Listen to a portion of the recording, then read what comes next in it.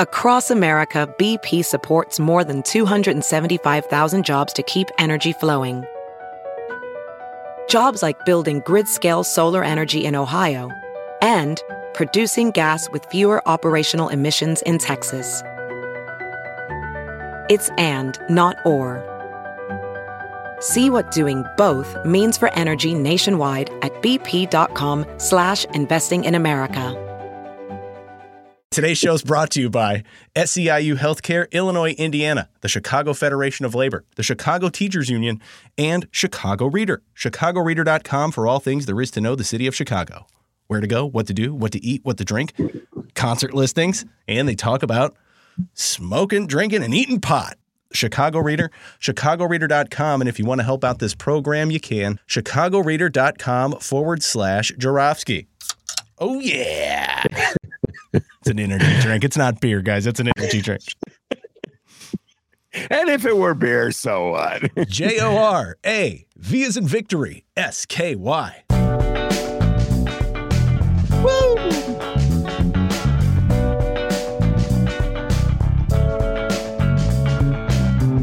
It is Friday, January 20th, and this is the Ben Jarofsky Show's Oh, What a Week.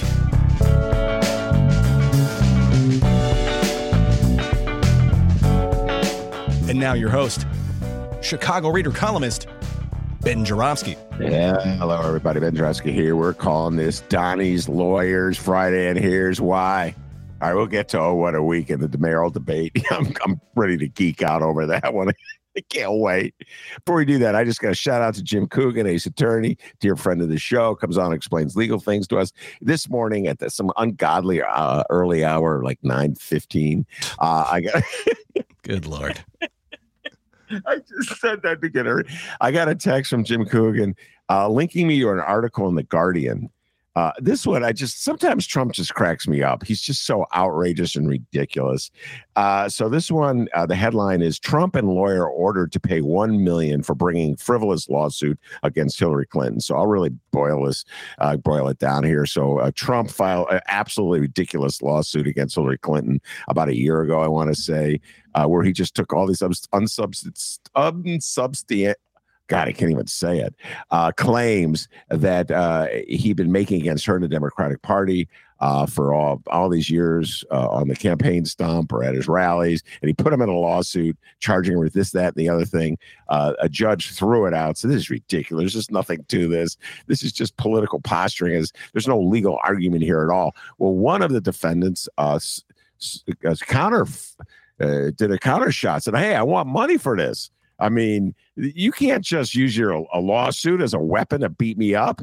And the judge said, yeah, you're right, and ordered about $1 million, almost $1 million. Trump has to pay $1 million to this defendant. Anyway, or to one of the litigants. The point is, Trump and his lawyer, this woman, Haba, who filed the lawsuit, are supposed to split the cost or cover the cost together. Trump's already weaseling out.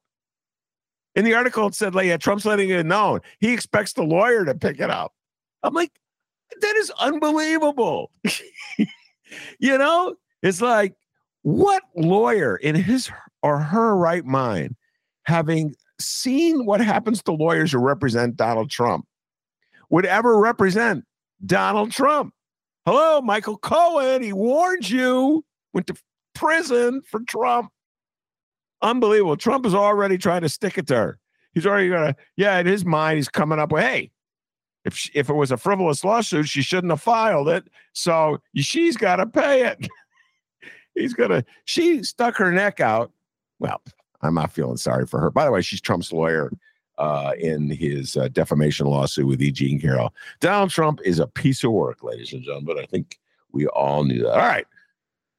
Without further ado, we're going to turn things over to Dr. D for Oh, What a Week, because I got to leave Trump land and return to Chicagoland. Please get out of there.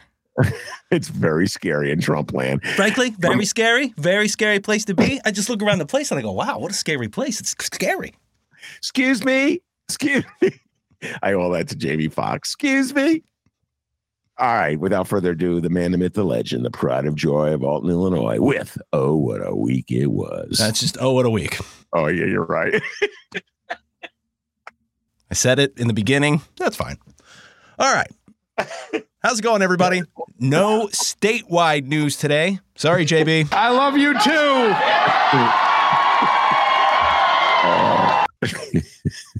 Maybe next week, JB Pritzker, we'll have some kind of special for you. But, people, let's just get right into it, shall we? A 2023 Chicago mayoral candidate update. That's right. What a week for the Chicago mayor's race. Thursday night, all the candidates got together and they had themselves a little debate. And yes, I mean all of the candidates. You're bailing out of debate days are over, Mayor Lightfoot. You were placed fourth in a poll, for Christ's sakes. By the way, first off, Ben, did you watch the debate? Not live, but I've since watched it, yes. An hour and 30 minutes long. Holy crap. I watched the whole thing. I got some clips. We got some audio. We'll just cut the fat and we'll play the stuff that we need to hear. Now, we need to have like a little disclaimer here on the Ben Joravsky Show before we go over this mayoral debate that happened, all right? We're only here for the insults, okay? So if you want, if you want like, I don't know, all the answers and great policy answers, you may want to go find it on YouTube. The thing's an hour and a half. We're just here for the insults, all right? Okay.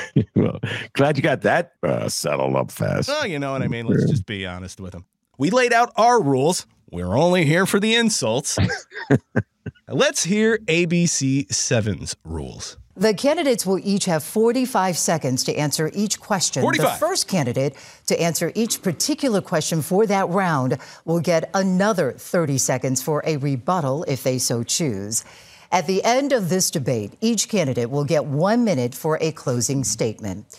The order to respond to the first question was determined by ballot order. That is also how the candidates are positioned with their podiums here in our studio. So let's get right to it. All right, hold on. Before we get started. You understand those rules, Ben? Yes. And can I just tell you something? Having now moderated two of these, well, they call them forums. This was a debate. D, if you have dyslexia like I do, that's no joke. Like just getting those basic things. That's the scariest part for me about moderating a debate or forum. It's like, oh my God, which one do I call next? You know what I'm saying? Like, I don't want to blow because all these candidates are so tense and they're all like worried that another candidate will get some kind of advantage. Then they'll accuse the moderator of having a bias, when in my case it's just like I'm hanging on by my fingernails here not to screw up. So my sympathy to all moderators everywhere when it comes to laying out the terms. It is time for question number 1. Shout out to ABC 7 for all of this audio we're about to play. Please don't sue us, for the love of God. That's the last thing we need right now. Okay. So let's get right to it. The first question tonight goes to Jamal Green, and it comes from Craig Wall. Craig.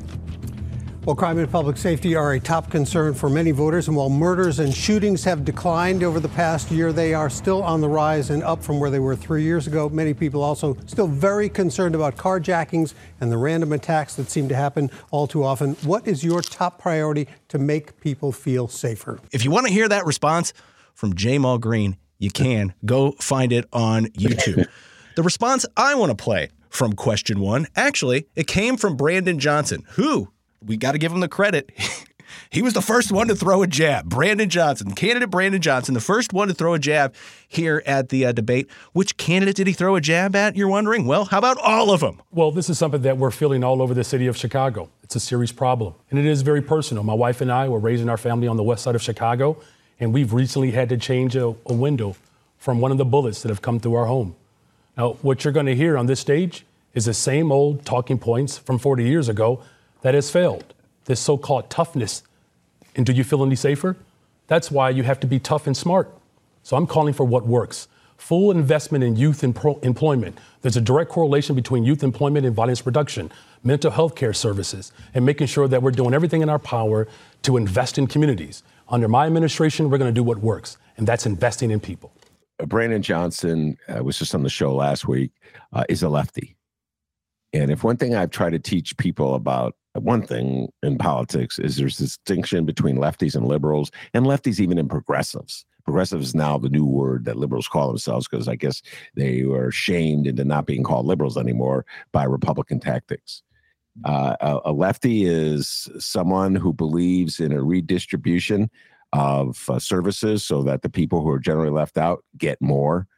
I believe in that. A lefty is somebody who believes in progressive taxation so that the wealthier you are, the more you pay for all the services we need. I believe that. Lefty is someone who believes in collective bargaining rights and union rights, et cetera, and so forth. So you got Bernie Sanders is the quintessential lefty, and Brandon Johnson is setting himself out as the lefty in the race. And the fastest way to do that is on the issue of law and order and crime. Because the typical reaction of politicians when crime goes up is to say more police, more arrests, be tougher. And that, I think, is kind of where most people are in the city of Chicago. They want to be tough, the cops to be tough. And what lefties point out, and you know this because you listen to this show, is that being tough on crime has not worked. That there are reasons for crime, and you got to deal with those underlying reasons if you really want to bring down the crime rate. Now, folks don't want to hear that when crime is high. People don't want to hear that if their car has been just carjacked, or if they've been mugged, or if their house has been broken to, or God forbid they've been shot. So it is difficult terrain, to put it mildly, to take that position. But that's the position Brandon's taking, to signify to everybody out there in the universe, he is different than all the other candidates. And so if you're lefty, you should vote for him. And D, I think there's enough lefties in the city of Chicago to get Brandon into a runoff. Remember, one more time, people, I've taught you this. It's all about making a runoff. No one's going to get more than 50% of the vote in the first round. I think if Brandon gets that lefty vote, and that was the one thing about the Cranes survey, which we made fun of. I made fun of it in print. I made fun of it on the show. You made fun of it. It was clearly something out of whack in that survey. And the listeners had texted me to say, Ben, the number of white people that they solicited comments from was higher proportionally than white people in the city of Chicago. Oh. And yet, Brandon was tied with Chewy. So that would suggest that white people in Chicago are open-minded about lefty policies more so than I would ever thought. And so there may be a lane for Brandon as the sole lefty. If he can really distinguish himself as the person on the left as opposed to Chewy Garcia. We'll get into that later. To make it to the runoff. And that, D, is ultimately what it's all about in this campaign. Let's hear from the mayor. Well, of course, my primary goal is to make sure that Chicago is the safest big city in the country. And we've made progress year over year, ending down 14% in homicides, 20% in shootings. But I recognize that people in the city don't feel safe. So we've got to keep working on the strategy that we know is making progress, taking the guns out of the hands of criminals, holding violent, dangerous people accountable, and making sure that we hire more police. 950 were hired last year. We've hired over 200 detectives. But progress is something that we've got to keep making. We've got to make sure that we're holding ourselves accountable, and we've got to listen to the people in neighborhoods who are closest to the challenges because they're closest to the solutions. We'll make the investments that are necessary to keep our streets safe. Okay. All right. One thing you'll notice, Brandon and Lori Lightfoot, they had to talk fast. Yeah. You got to get everything you want in a minute, 45 seconds. And there's somebody with the buzzer that's going to shut you. It's not like on the Ben Joravsky show you can kick back. You know what I mean? And we let you go a little bit. They go, hurry up. And so they're talking real fast. And so you want to say absolutely everything you have to possibly say, but you have to say it really fast so nobody really knows what you're talking about. So it's kind of challenging, to put it mildly. I don't. My advice is, God, once again, my first advice is don't take any advice from me. But slow it down. Maybe only, instead of getting 10 points in, get one. Look, here's the deal. Lori Lightfoot is the incumbent, and as such, everybody's blaming her for crime in Chicago. Now, is that fair? No, because come on, Chicagoans, be consistent. From 1990 until 2000 and whatever he left, 10. Nobody ever blamed Richard M. Daley for crime in Chicago. Definitely from 90 to 2000. Like, most of you Chicagoans, most of you white Chicagoans, we're just so happy that we have a Daley. No more Harold Washington. We're so happy. Crime, shootings, higher than they are today, ladies and gentlemen. But you never talked about it. You blame Daley. You'd be like, well, you can't blame the mayor. He can't be held accountable for shootings in Chicago. People are crazy. I used to have Daley people tell me this. Dad, come on. You can't blame the mayor. He's not the one pulling the trigger. But now it's a little different. So they're all blaming the mayor.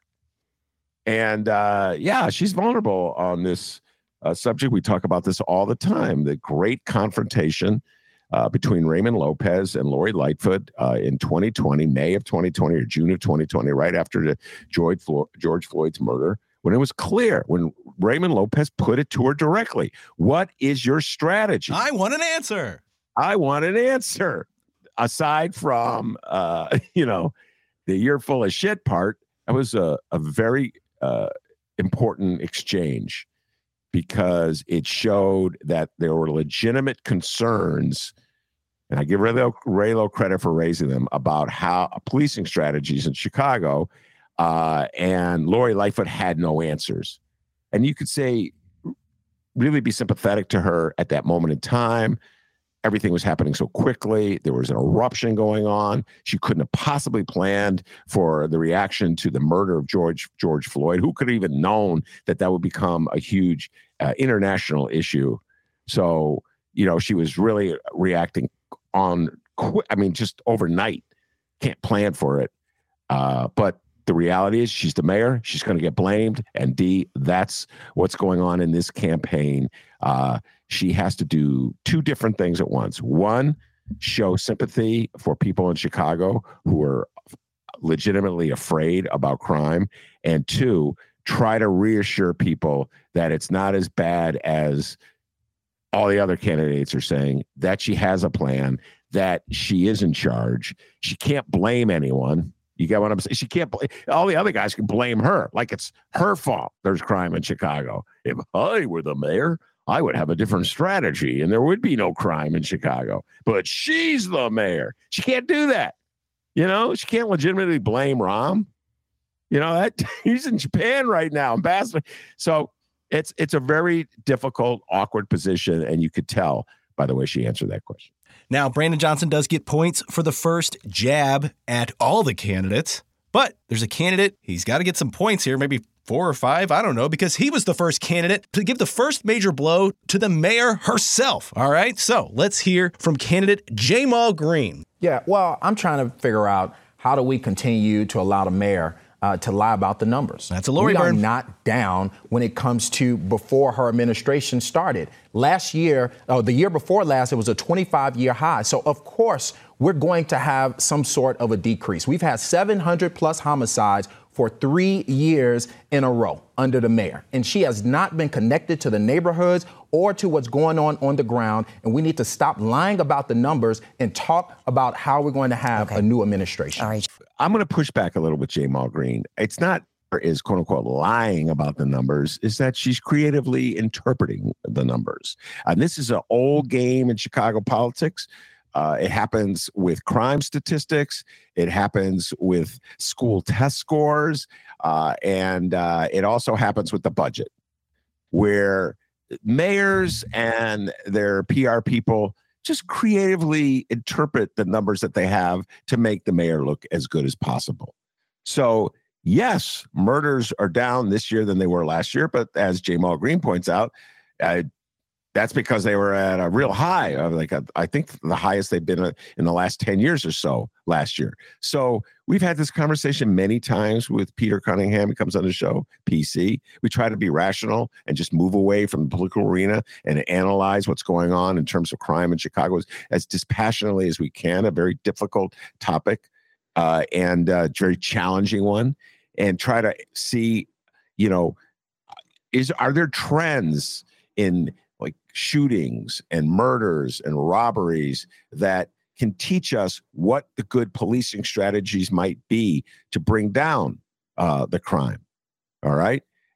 And so we try to do that with PCB. You're not going to do that in a mayoral campaign.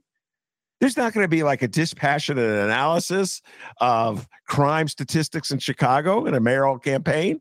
No, the challengers are going to use those statistics to try to make everybody as mad as they can be at Lori Lightfoot by blaming her for it. And she's going to try to use those same statistics to show, to demonstrate, to prove somehow or other that what she's doing is making the city safer.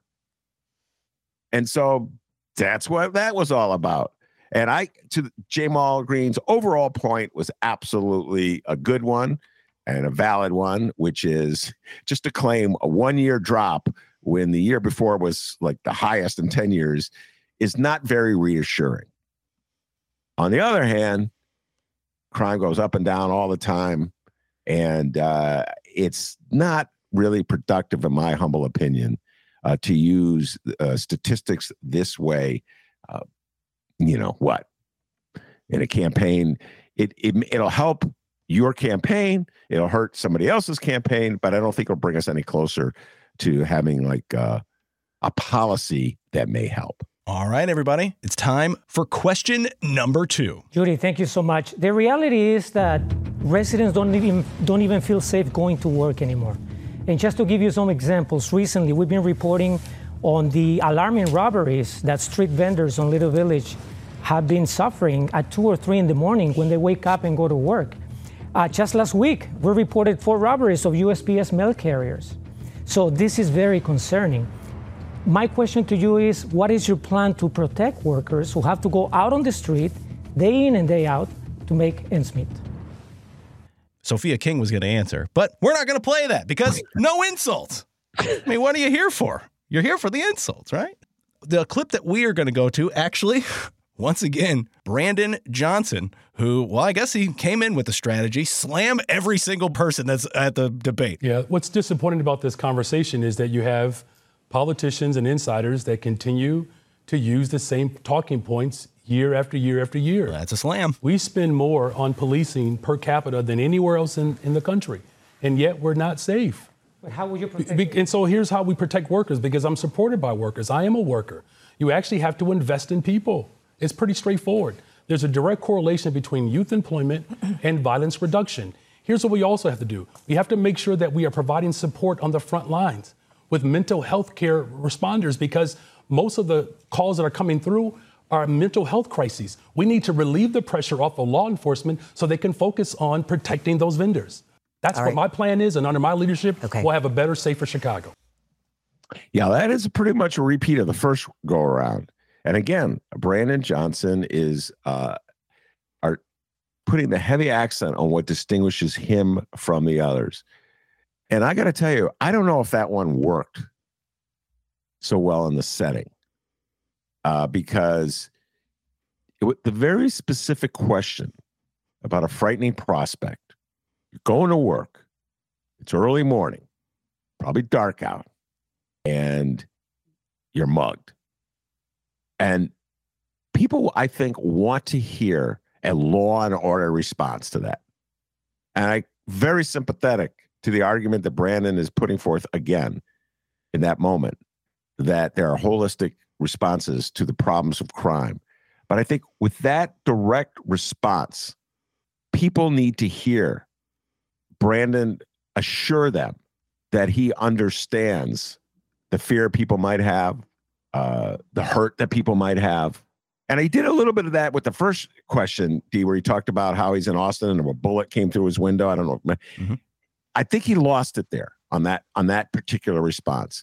And I've had this conversation many times with guests on the show about the left's talking about crime and the struggle to talk about crime, because people on the left they don't want to continually vilify the same people who've been vilified all along.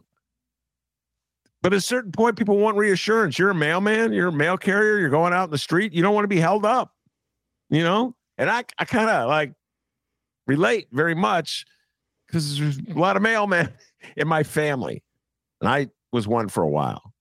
So I was like, yeah, that's not good to have mail carriers getting held up. I'm just saying, you need some kind of assurance that the candidate even if they have the holistic view of the problem with crime and punishment, understands how terrifying it is, or frightening or scary, whatever your word is, to have to try to go to work in the morning and possibly be the victim of a crime. So that's kind of my attitude. Again, he's trying to differentiate himself from everybody else on the stage, but he also has to worry about not looking callous. Let's hear from the mayor and her response.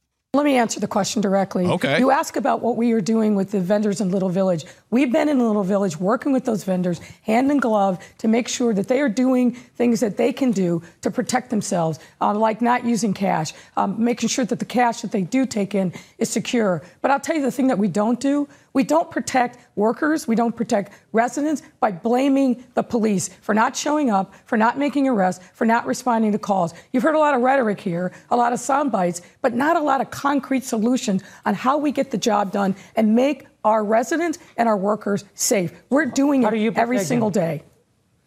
I think the follow-up is, and your solution is? I just explained it. We have been in Little Village working with those street vendors, understanding what the nature of the crime is, making sure that we're doing things in concert with them to help them make sure that their money is secure, not use money, if at all possible, using other forms of transactions to take care of themselves. But fundamentally, we don't do it by blaming the police, as you've heard over and over again. We have to move on to our next candidate. That's a classic moment for an incumbent. So the question is, what are you going to do to solve the problem? And her response is, I've already implemented things that will solve the problem. And then she pivots. And the point she wants to make is to sort of attack Brandon, although she didn't name him. But she wants to go back to the defund the police model of counterattack, in which anybody who criticizes the police is viewed as a defund the policer or a defunder the policer, however that should be phrased. And so she wants to play that card. And she's doing that in the context of a question about a very specific series of crimes. And so the questionnaire, here's the second part and responds, well, what's your solution? And then Lori Lightfoot says, well, I already told you my solution. And then I did a pivot, although she didn't say I did a pivot. But if she was honest, she would say, well, I gave you a really abbreviated form of a solution to sort of assure you that I have a solution, even though, frankly, I don't have a solution. And I want to say something else. Nobody in this stage has a solution because nobody knows what to do about crime. No matter anything we do about crime is going to be wrong in some way or another. Unless, of course, we do what Brandon says we should do, which is invest heavily into people with job, education, and mental health. But we don't have enough money for that because we're all afraid to tax people. And every time we raise the property tax, people go berserk, like that nutcase on the microphone overlooking the alley. So there's nothing we can do except talk really fast. That's you, by the way. For anyone who didn't, he's talking about Ben. So there are no solutions. Okay, there you go. But she hurries up and gives the supposed solution, which kind of sounds like you're blaming the people. If you didn't carry cash, no one would hold you up. Well, I what do you think it's going to be like? Just let's pause and think about that for a moment. So they're not carrying cash. So all these people who do holdups are going to start holding them up, and then the word will get out. Guys, they're not carrying cash anymore. I did 10 holdups yesterday. Usually I can pull away, I don't know, $1,000 from these holdups. I only got $20. So it's really not worth your while to hold up people in little. Is that the answer? It's like, this really kind of a non-answer solution. I'm just saying, D. And so the poor, there you go. If you ever have to moderate these debates and you come back and try to hold them accountable, as opposed to moderating a forum where whatever they say goes. So that questionnaire is trying to pin the mayor down. I already gave you a solution. My solution is don't bring cash. Okay, that's my solution. Maybe they should put a sign up. We're not carrying cash. No cash. Walk down the street. I'm not carrying any cash. Don't hold me up. You think a robber would believe it? You know what I'm saying, D? If you walk down the street, I'm broke. I have no money. Don't hold me up. You can try. It's worth a shot. Oh my God. That'll get everybody feeling secure. This is what we did. It's your fault. You're walking around with money, and that's the reason people are robbing you. Okay? All right, everybody. We are doing our 2023 Chicago mayoral candidate debate in review. People, it's time for question number 3. Young people in Chicago have faced a lot of trauma, gun violence, a global pandemic, and learning loss because of that. Schools across the country are seeing an uptick in disruptive behaviors. Teachers report some younger students are 2 grades behind socially in school. The U.S. Surgeon General says our youth is facing unprecedented mental health challenges. So the question is, what is your plan to address youth mental health? Cam Buckner for. If you want to hear Cam Buckner's response, you're going to have to go to YouTube. The response I want to play from this. Okay, it's Brandon Johnson again. The last 2 times he slammed all the candidates. This time, just Paul Vallis. We're going to go to Brandon Johnson, then Paul Vallis, then Lori Lightfoot. It's a trifecta. Thank you. Brandon Johnson, same question, youth mental health. Yeah, well, as a public school teacher, I've seen firsthand what disinvestment looks like and the impact of traumatized communities. When Paul Vallis was in charge of public schools, he further stratified our school district, leaving our schools without the necessary support that they need. And so that's why the Treatment Not Trauma movement is supporting my candidacy, to make sure that we actually have frontline workers to respond to the crises. We also have to reopen our mental health clinics. Look, I've had a brother who died from untreated trauma, and he was unhoused. Under my administration, we're going to have better support for not just our young people, but for our communities as a whole to deal with the untreated trauma that unfortunately past administrations have neglected. Okay. I won't. All right. Thank you. Paul Vallis, 45 seconds. Well, Dr. Johnson continues to confuse me with other superintendents. Look, this is what we need to do. We spend $30,000 per child in the Chicago public schools. Only 60% of the money finds its way into the local schools, into the local classrooms. The bottom line is we've got to really significantly reduce the size of the central office, decentralize the district, push the money down to local school levels. We've got to open all of our campuses and invite community-based organizations, healthcare services, mental health services onto the campuses so that the campuses can be open through the dinner hour, on weekends, over the summer, during the holidays, so the kids are engaged. And we got to create high school work study opportunities for these children so they can get engaged. Every city agency, department, contractor, vendor, who has a contract with the city could create those jobs. Those are the things we need to do. Okay, thank you. Youth mental health. Lori Lightfoot. Well, look, our young people were traumatized before the pandemic, and that got exacerbated during the pandemic, which is why we increased funding for mental health across our city 7-fold. We are now serving 60,000 people a year, and when I came to office, we were serving 2,500. We are making sure for the first time ever that we're serving young people and children. We're in every single one of our 77 neighborhoods. We've increased the number of social workers in schools. We met our contractual obligations with the CTU. Mr. Vallis talks about things that we should do. I agree. We're doing them actually right now. No, we're not. I just know we're not. And I'm going to say it. Nobody cares about traumatized youth in the city of Chicago, the powers that be that run this city. They don't care. Mayor Rahm Emanuel closed those 6 mental health clinics in high crime areas back in 2011 budget. It was passed 50-0 by the aldermen in the city council. 50-0. And there was an outcry from mental health advocates, and they were ignored. Mayor Rahm wouldn't even meet with them. They'd come demand, they'd sit-ins in his office. He ran out the back door rather than meet with them. 50-0, the aldermen voted to close those clinics as part of that budget. At the same time, the city was offering, Mayor Rahm was tag teaming with the state to give a handout to the Chicago Mercantile Exchange and the big brokerage firms. So don't tell me that we're doing everything we can. In 2019, the Chicago Teachers Union went on strike over the issue of social workers and nurses. And what did the powers that be tell them? Shut up, take the raise they're offering, and go back to the classroom. That's what they said. The editorials in the Sun-Times and Tribune said that.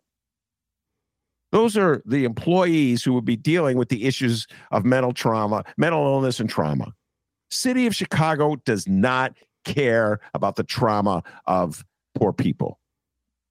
If they did, they would spend more money and resources on it. They want to move poor people out of the city of Chicago. That's the plan in the city I've been seeing since I moved here. We were talking about this with Mark Sims yesterday. So here we are in the middle of a crime. I don't even call it a crime wave, a spike in crime, probably related, as I've said many times, to the lockdown from the pandemic. We don't know. But we're in the middle of this. Everybody's upset and outraged. They want something to be done. And generally that means hiring more police, paying more money to patrol the police, locking more people up. And Brandon Johnson is pointing out, I'm not sure you can get elected pointing this out, Brandon. I'm just saying that we need, if we're going to view crime as a byproduct in part of mental illness and trauma and desperation and having no jobs, etc., no youth training, whatever, schools meaningless, you're alienated from society. If we're going to take that approach, it's going to cost money to deal with that. And realistically, I don't see a lot of, political will in this town to spend more money helping poor people deal with the trauma of life. That's just reality, D. I don't see it. We're in the middle of a campaign. And listen, everything Paul Vallas said is absolutely true. That's what the city needs. But I'm not certain Paul Vallas would come through with that. You know, Paul Vallas was a servant for Richard M. Daley. He was the revenue director for Daley, and he was the head of the Chicago Public Schools. They could have done that in the days of Daley. They didn't. So now he says that's what he wants. Listen, I agree with everything he said. That's what we should do. There should be that kind of initiative. There should be that kind of determination. It should be like remember when Chicago wanted the Olympics? How everybody got on board for that? And remember when Chicago wanted Amazon? How everybody got on board for that, except for me in the first case? The weirdo in the attic? Why don't we have the same kind of everybody on board to do what Paul Vallas suggested? Because not everybody's on board for that. Mayor Rahm sat down with Karen Lewis right after he got elected, and he told her, what did he say? Like 25% of the kids in Chicago aren't going to amount to anything anyway, so it's not worth investing in them. He later denied he said it. I don't think anybody believed him. And I think that is somewhere the attitude that prevails in this city. Ultimately, it's not worth it. Let's move them out. So I don't blame Brandon for counterpunching there, but I got to give Vallas credit. I have to say, his response, D, that's, I believe, what we need. Whether he could deliver or will deliver as mayor is a whole other issue, but I have to say, that's what we need. We're moving on to the next question. Our next question goes to Brandon Johnson first here, and once again, Enrique Rodriguez. We have all witnessed how Chicago has welcomed with open arms thousands of migrants from the Texas border. And we have also seen how the city continues to struggle to provide the care that they need. Now, in addition to that, some residents in Woodland expressed opposition to a potential shelter site. Today, we learned that the legislation assigned $20 million for this effort. However, the governor also made it clear that as of February 1st, there will not be any more funding for this. So I want to ask you, how will you get the money to continue caring for these migrants in a responsible, human way without affecting the resources that are needed for local residents? All right, before we play the response, if you haven't learned yet, this really was kind of a showdown between Brandon Johnson, Paul Vallas, and Lori Lightfoot. We're going to go to Brandon Johnson first. Brandon Johnson. Yeah, well, thank you for the question. First of all, let me just correct. Paul Vallas called me Dr. Johnson, which increased my student loans by $100,000. But let's just be clear about this, though. We are seeing a sick culture of states across this country that are using real lives as a political football. And that's why I'm committed to making sure that we are collaborating with the state, the federal government, the county government to provide the necessary support for the families who are seeking safety here. But we also have to make sure that those who are here, who want and need those investments, that we're not pitting communities against one another. Under my administration, we can protect those who are here while also encouraging folks who want support and safety, that we can provide that for the families who are seeking support in the city of Chicago. Paul Vallis, 45 seconds. The first thing is to stop baiting other governors and start grandstanding. I mean, you can't basically grandstand and say we're a sanctuary city, we're inviting everybody in, and then not have a plan for dealing with people when they do come in. Our approach during the Chicago public school years that Gary Chico and I were basically operating the schools was to really accept children, regardless of who they were, where their background was, support their families if they needed it, extend all the services in kind of a natural way without having press conferences and without basically making them the focus. So we can comfortably integrate individuals who come back into the city. But when you're grandstanding, you're promoting, and you're going into communities and suddenly just dictating to them that you're going to provide these shelters, we have to have a plan, first of all, and we have to integrate them into the services. That's your time. And Lori Lightfoot. I think I just heard Paul Vallis say that we should not call out racist, xenophobic practices of governors like Greg Abbott who are treating migrants like freight. Well, that may be your idea of a welcoming city. It's not my idea, and it's not the idea of people across the city who understand that we've got to stand up and live our values every single day. And that's exactly what we've been doing. And the $20 million we're going to put to use. And what the governor and the legislature said is also go after, in which we are, the money from the federal government. But fundamentally, it's inhumane to parole people into this country and not allow them the right to work. We are continuing to push the federal government to do the right thing and issue work permits so these people can take care of themselves and live independently. Thank you. Roderick. Man, I got to give Laura Lightfoot credit. That was a quick counterpunch. I was feeling the same thing when I was listening to Paul Vallis. And so this is what you should need to know about Paul Vallis one more time. This is a race for the runoff. You got to get to the runoff. You got to find your lane and get in that lane. Get your voters. That'll get you whatever it is, 20%. I don't know, to get to the runoff. Paul Vallis is going after the MAGA vote in Chicago. I don't blame him. It's a smart political move. I'm not talking about whether I agree with it ideologically. It's just a smart political move. Donald Trump gets like 15 to 16%. Bruce Rauner got about 15 to 16%. DB, Darren Bailey, the big fella, got about 15 to 16% of the vote in Chicago. That's Paul Vallis's vote. So he has to walk a fine line. He can't go all to MAGA, all right, and wear a Donald Trump T-shirt like Johnny Catanzara from the Fraternal Order of Police, but he has to reassure the MAGA people in the Chicago that he's with them. So what he did there was he sided with Greg Abbott and Ron DeSantis against Lori Lightfoot. Like, she's the grandstander. Oh, they're not grandstanders? Sending busloads of migrants continually to Chicago, to Boston, to New York, to Washington, to Kamala Harris's home in Washington. They're not the grandstanders? No, he's making Lori Lightfoot the grandstanders. That'll get him the MAGA vote. So that's what he's thinking. To get to that runoff, he's going to go MAGA on that question. It'll hurt him if he is in the runoff in the general, but he's not worried about that. He's just got to get there. So obviously, this is a situation that needs help from the feds. Joe Biden has got to be helping all the cities, those Democratic cities, those blue cities that are getting busloads of people. Now, you can't, the cities themselves can't do it on their own. And so I think that the way to deal with this question is to pivot and put the pressure on the feds to kick them some money to Chicago. And in terms of what had been going on in Woodlawn, Mayor Lori Lightfoot's administration totally dropped the ball in there. If you're going to ask any community to take a school like they were doing in Woodlawn and turn it into a sanctuary center for the people coming in on the buses from Texas, you got to at least let the community know what you're up to.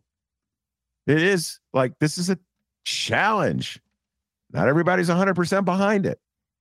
So I think that Vallis was playing the MAGA move when he made that grandstanding comment, and Lori Lightfoot pounded him with it. But again, he had a point. Not always a lot of great planning, to put it mildly. we're going to do one more question, the lightning round, and closing remarks. How's that sound, Ben? Sounds good. All right, my man, here we go. On to the next question. Shout out to ABC7, and thank you for joining us on our 2023 Chicago Mayoral Debate Review. To move on to our next round here, and Paul Vallis will be the first to answer for this round.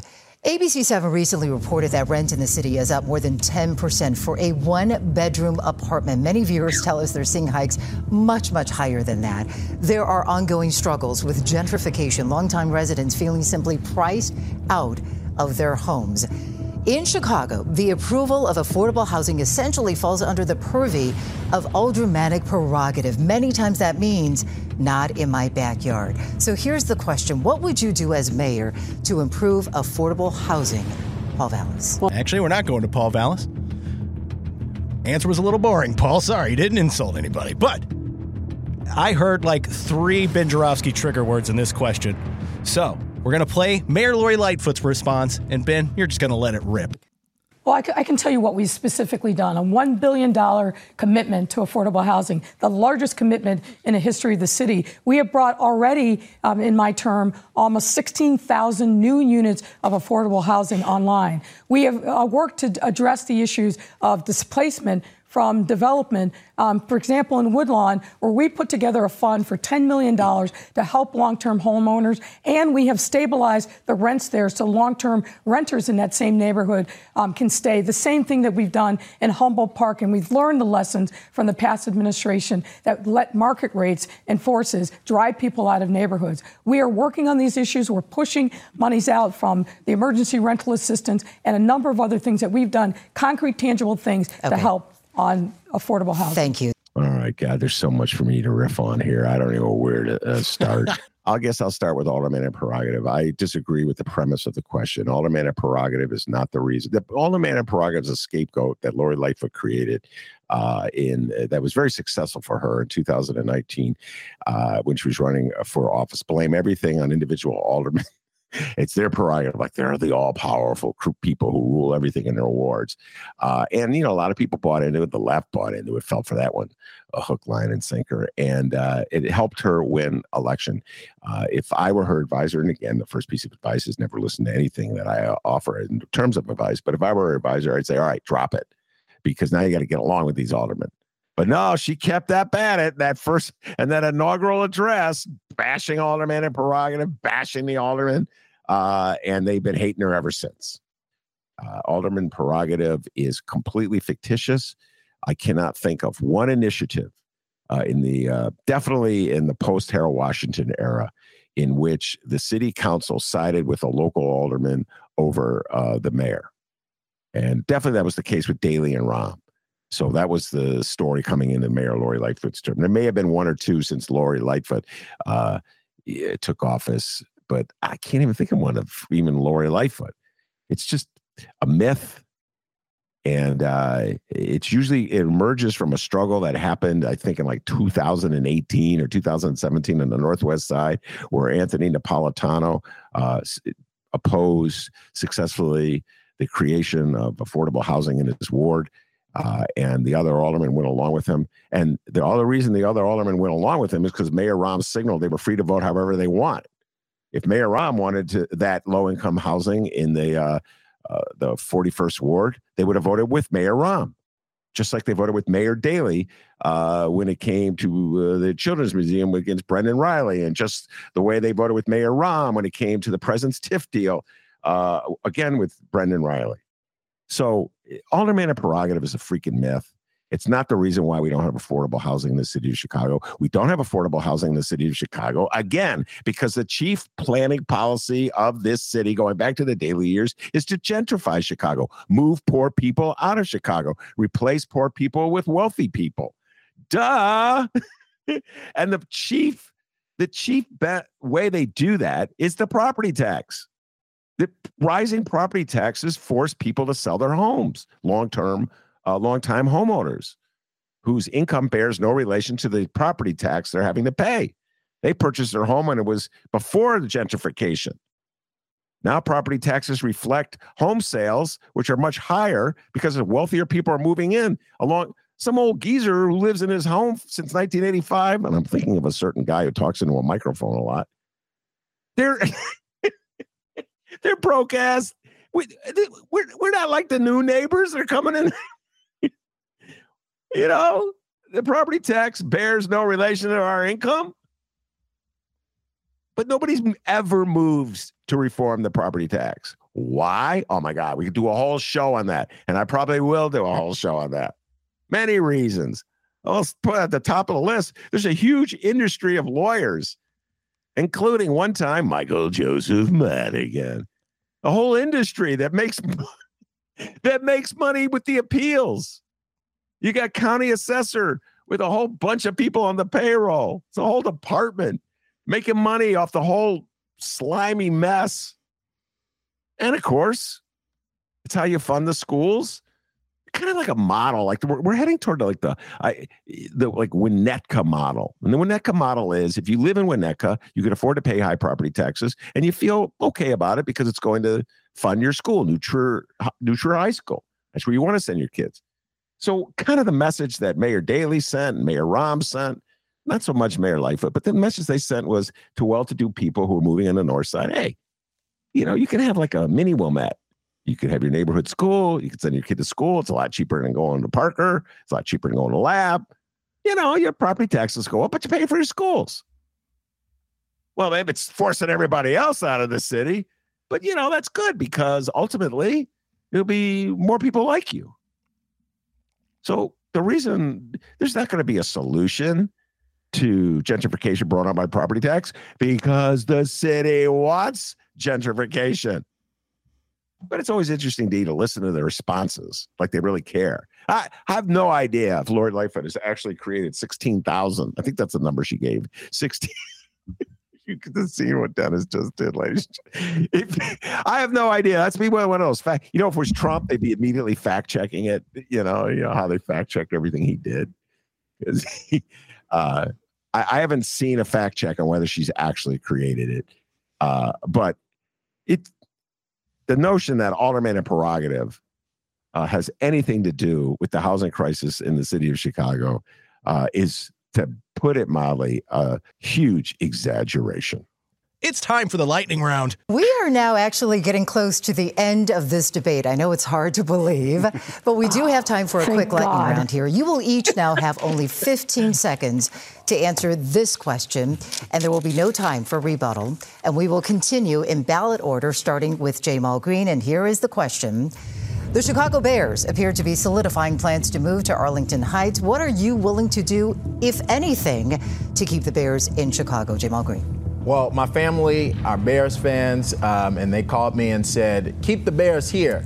But, you know, of course, they've already signed a deal. We would bring them to the table, but our priority would be city finance. Okay. Sophia King. Definitely need to keep the Bears here, and they haven't signed that deal yet. So we need to keep them here. Either way, where the Bears are in Arlington or Chicago, they need state funds. It is more economically viable for them to be here so that they can make money on a daily basis, and not just on game day. There won't be state funds going to Soldier Field or to keep the Bears in Chicago. I can tell you that right now. And I fought in Springfield to protect the people of Chicago from that happening. The Bears, I would love to see them play here, and I would love to come to the table with them, but if they can't, then... Lightning round, so we move fast. Willie Wilson. Simple. Bring another team here. Okay, Brandon Johnson. Listen, we have to listen and be prepared to negotiate. As I said, I come from a very large family of 10. I certainly learned how to negotiate when you're in a house with only one bathroom. Okay, Paul Vallis. Paul Vallis. I think the Arlington deal is too profitable. We blew it. We had an opportunity to negotiate with them. We didn't. You can't insult them and then bring them back to the negotiating table. Lori Lightfoot. We're not done yet. We're not letting the Bears go. We're going to fight to keep them in Soldier Field. We've got a plan that we presented. I think they're interested. We're going to keep talking. Roderick Sawyer. I'm a fan, but unless you can put 20 to 30,000 additional people in those stands, I don't think it can work. Okay, Sorry. Chewy Garcia. It's time for the Hail Mary pass. Bears, if you're listening, let's talk. Let's talk about other locations in Chicago as well. Okay. Well, we now turn to the final portion. There you go. Oh, God. This is like raw meat for me. Well, first of all, Paul Vallis. Now, I know you want to blame everything on Lori Lightfoot and act like every question there was a solution that would have been implemented if you were mayor. That's like your strategy in this thing. But come on, Paul. Known you for a long time now. We blew it. When did you blew it? Your guy, Mayor Daley, signed this deal with the Bears, $600 million at least, taxpayers' money, fixing up Soldier Field. They loved it back then. Now, we blew it? What? What were we supposed to do, Paul? Give them even more money? We didn't blow anything. The Bears and the city signed up with a dumb deal to redo Soldier Field back in 2002 or whatever that was, wasting money that would be better spent on other things. And now they don't want Soldier Field. They got a better deal in Arlington Heights. Good riddance, go. They don't want to be here. They don't have any allegiance to the city of Chicago. We don't get anything benefit from having the Bears here. They only play 8 games a year. They haven't been in a playoff since, I guess they were in a playoff last year because everybody was in. It was like AYSO soccer, in the lakefront where everybody gets a ribbon. That's what it was like when the Bears last made but they're a terrible team on the field. If there was any meritocracy in the world, we would be embarrassed to be talking about giving them money. I wish somebody would answer the question that way. And I say this as a longtime Chicago Bears fan, and Lee Allen Jones will be coming over on the show in a couple of weeks to argue about how on the team itself is going to be better.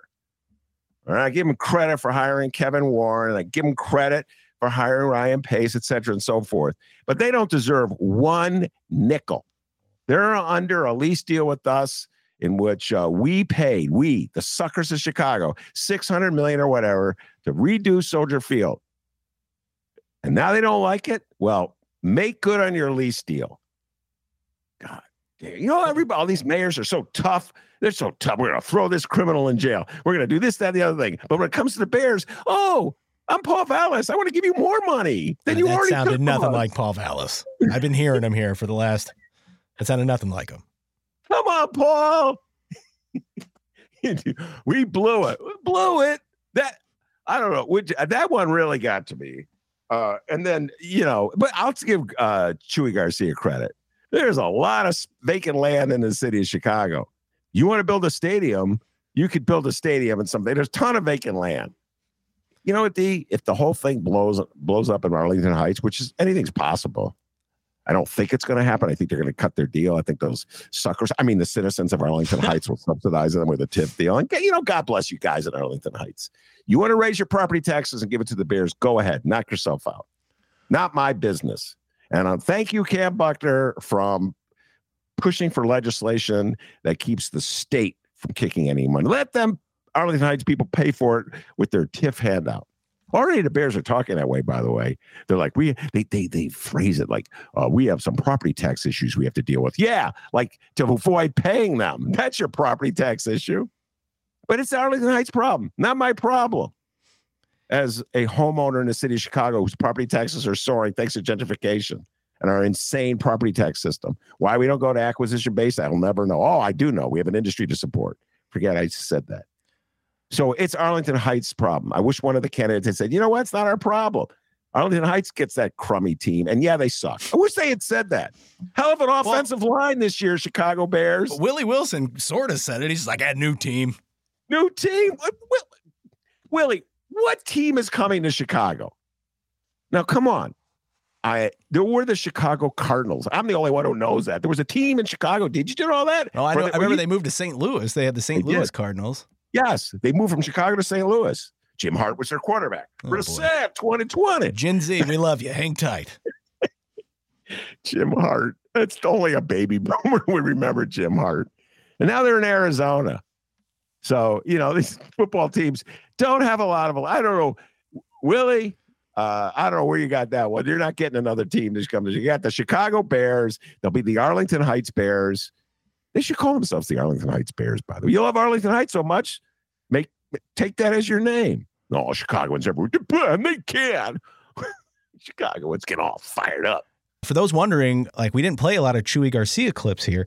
That really was the moment from Chewy. Bears, if you're listening, let's talk about other locations in Chicago as well. Oh, yeah. That was like the highlight for Chewy, really. Right now, I got Chewy in the runoff. The name, It's like 35. Let's just remember this, ladies and gentlemen. Ben Joravsky Show listeners are obsessive political geeks. You're different than most of your neighbors. Most of your neighbors won't even vote. 35% of the city, at best, will vote of the registered voters. That means, let's do the math, to carry the one, 65% won't vote. So, everybody else like Chewy Garcia. I think I'll vote for Chewy. It's like his time. So that's why I put him. I guess it shows I have a low estimation of Chicago voters. I apologize for that. But I right now have him in the runoff, so he doesn't really have to answer any questions. So. It is time for our closing statements. Your 2023 Chicago mayoral candidate debate in review. But before we get to that, we want to remind everybody you can download previous Ben Joravsky shows, Benny J bonus interviews, and so much more. Chicago Reader, chicagoreader.com, or wherever else you find podcasts. Ben, who's on the lineup this weekend? Great interview with Juanita Irizarry from Friends of the Park. Ladies and gentlemen, we took a couple of park district deals. Soldier Field, we talked Soldier Field. We talked NASCAR. And then really took the deep dive on the construction in Humboldt Park, Humboldt Park. All I can say is that's much listened to. Ramana Hussein, we're going to do that in about an hour. We're fired up to talk a little George Santos. And then a good interview with old friend Lenny Mana Hoppenworth, who's running for alderwoman in the 48th Ward. So lots of political talk coming up over the weekend. Okay, each candidate will get 1 minute now to provide a closing statement. Now we are going in reverse ballot order, starting with Chewy Garcia, just to my right. 1 minute. I love Chicago. Chicago is the city that welcomed me as a 9-year-old boy with my family. It's why I became a public servant. Being in positions that people elected me to and placed responsibility has enabled me to deliver and to place them first. Chicago is at a critical juncture. I want to lead this city over the next 4 years because we can reassume our position as a world-class city, but do it with an unprecedented level of equity and inclusion of all people. Sawyer. I'm a Chicagoan who wants what most Chicagoans want. High-performing schools, robust business district, stable housing, and I want to feel and be safe. Now, Chicagoans, you're about to make a decision come Election Day to decide what type of leader is going to get us there. I'm that leader. I'm that leader because I understand the importance of service. Service that was brought to me by my parents, my mother, Celeste, who taught me to study to show thyself approved unto God, and my father, Mayor Eugene Sawyer, who showed me how important service is to your family, your community, and your city. I've been serving the city for 12 years, working on some of the toughest issues, including leading in public safety reform. I am not only the person that has the most current and relevant city government experience, I'm the one that has the drive and determination, the composure, and the vision to see the city go to new heights to a point where you will also say, I am a Chicagoan. Lori Lightfoot. Ladies and gentlemen, I'm seeking your vote and your trust for 4 more years because we have started to change Chicago around for the better. We've been through life together in these last 4 years. You've opened up your homes, your hearts, your pain, but importantly, your hope. The hope and resilience that's gotten us through some of the toughest times that we have ever faced in the city of Chicago. The hope that's made us resilient, that's made our small businesses grow, our economies thrive. And what do you say we just move to Paul Vallis, huh? That'd be good. The fact that we are now the highest taxed city among big cities in the country is a product of bad decisions from the 5th floor. And they didn't begin with the current mayor, but clearly they have gotten worse. The city needs the type of leadership and the type of leader who can come in and assemble a leadership team, a management team drawing from the diverse community. Yeah, that's great. Brandon Johnson. And I've done it as an organizer, fighting for an elected representative school board. We did that together. Fighting to end school privatization. We did that together. As Cook County Commissioner, I've invested millions of dollars into violence prevention programs to keep our community safe. No matter what. That sounds wonderful. How about Willie Wilson? Help bring more business in, keep the ones here, keep families here. We will get a situation that nobody has to be worried about high taxes. We'll be tough on crime. We'll move all the restriction things from our police officer. Excellent. Camp Buckner. But first, we have to get these dark days behind us. That's why tonight I'm asking for your support so we can begin the work together to fix Chicago, not just for the next election, but for the next generation. Sophia King understands how to represent the entire city and not just segregated parts of it. I represent from downtown to Hyde Park with Bronzeville in the middle. And because of this unwieldy crime, the number one request we get is for more police presence. And Jamal Green. The hope of the countless mothers that I've stood next to for years that have lost their kid to gun violence, trying to make sure that they can end gun violence on our streets. The hope of a young boy from the south side of Chicago who came from nothing that will go on to be the youngest mayor of a large city in this country.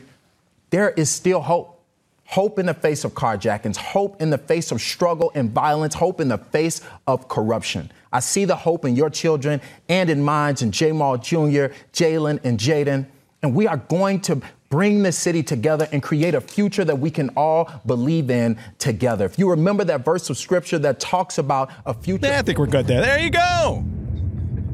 And that was your 2023 Chicago mayoral debate in review. Ben, who do you think had the upper hand in this thing? Truly. You know, Patrick J. Whalen and I had a conversation about it. He called me and asked me the same question. And my response was, sounds like a duck and a dodge. But, I mean, it's like, this is my response. Did anybody emerge from this debate with a greater chunk of the vote than they entered it? And my answer is no. Nobody did. So I can't say that anybody did any much better or worse than anyone else. I just gotta throw that out there. I believe when it comes to just figuring out who is the front runner, we don't know nothing. I believe that when it comes to identifying one particular candidate who just seems absolutely in the right moment to capture the zeitgeist of the time and emerge as our next leader. You know what I'm saying to you? I don't know. To quote Larry David. So that you may call that a duck and a dodge, but I don't think any of them emerged that much better than anyone else. Definitely calling that a duck and a dodge. I would say Brandon Johnson came out as the winner in this one. He kind of seems like, the more aggressive progressive, if that makes sense. Well, yeah, I know exactly why you're saying. And what Brandon did do, and I'll repeat this, is that he clearly identified himself as the leftiest candidate in the race. And I got to give him credit because, where we're at politically these days, everybody's running from the left. And Brandon's saying, no, I'm not running for who I am, what I am. I'm just to make it politically convenient. So I must concede, you make a good point. You've learned a lot from me over the years, Dr. D. Somehow I flipped that into me being smart. But yeah, it's a good point. Brandon did identify himself as the one person who was not afraid of his true convictions and beliefs. So yes, you raise a good point. And if we learned anything, Brandon came from a family of 10. That is for sure. Yes, he came from a family. And it seems like Chewy kind of didn't show up to me. I think the Chewy stock went down a little bit. The Brandon stock went up. Okay, let me just say this. Chewy just shows up. He's Chewy. I'm Chewy. I'm the guy with the mustache. You already know me already. D, we're dealing with Chicago voters. Okay, except for the listeners of the Ben Joravsky Show. Not the most sophisticated bunch in the world, all right? I'm just saying, hey, Chewy, call someone a douchebag next time, all right? Let's spice it up a little bit. I think, I'll tell you what, if he comes out swinging in the next debate or forum, whatever, then we know, the internal polls show that Chewy's on the ropes. But I think that strategy that he employed yesterday where I'm just going to ignore the rest of them and rush, you know what I mean? Just try not to cause too much controversy. I think that shows that his polls show that he's in first place. Wouldn't that be crazy? Like next week we hear Chewy like, excuse me. Like, whoa, he's taking the Trump move. That's cool. There is no Donald Trump in this. Again, Vallis is going clearly for the MAGA vote, and so is Willie Wilson. But there is no Donald Trump. Excuse me.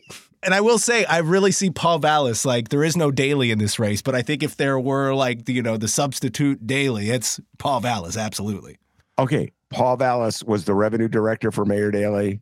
Paul Vallis was in charge of the schools. He was the CEO of the public schools for Daley. He's a Daley guy. All those old heads out there that are just like, where's my Daley? There's your guy right there, Vallis, right?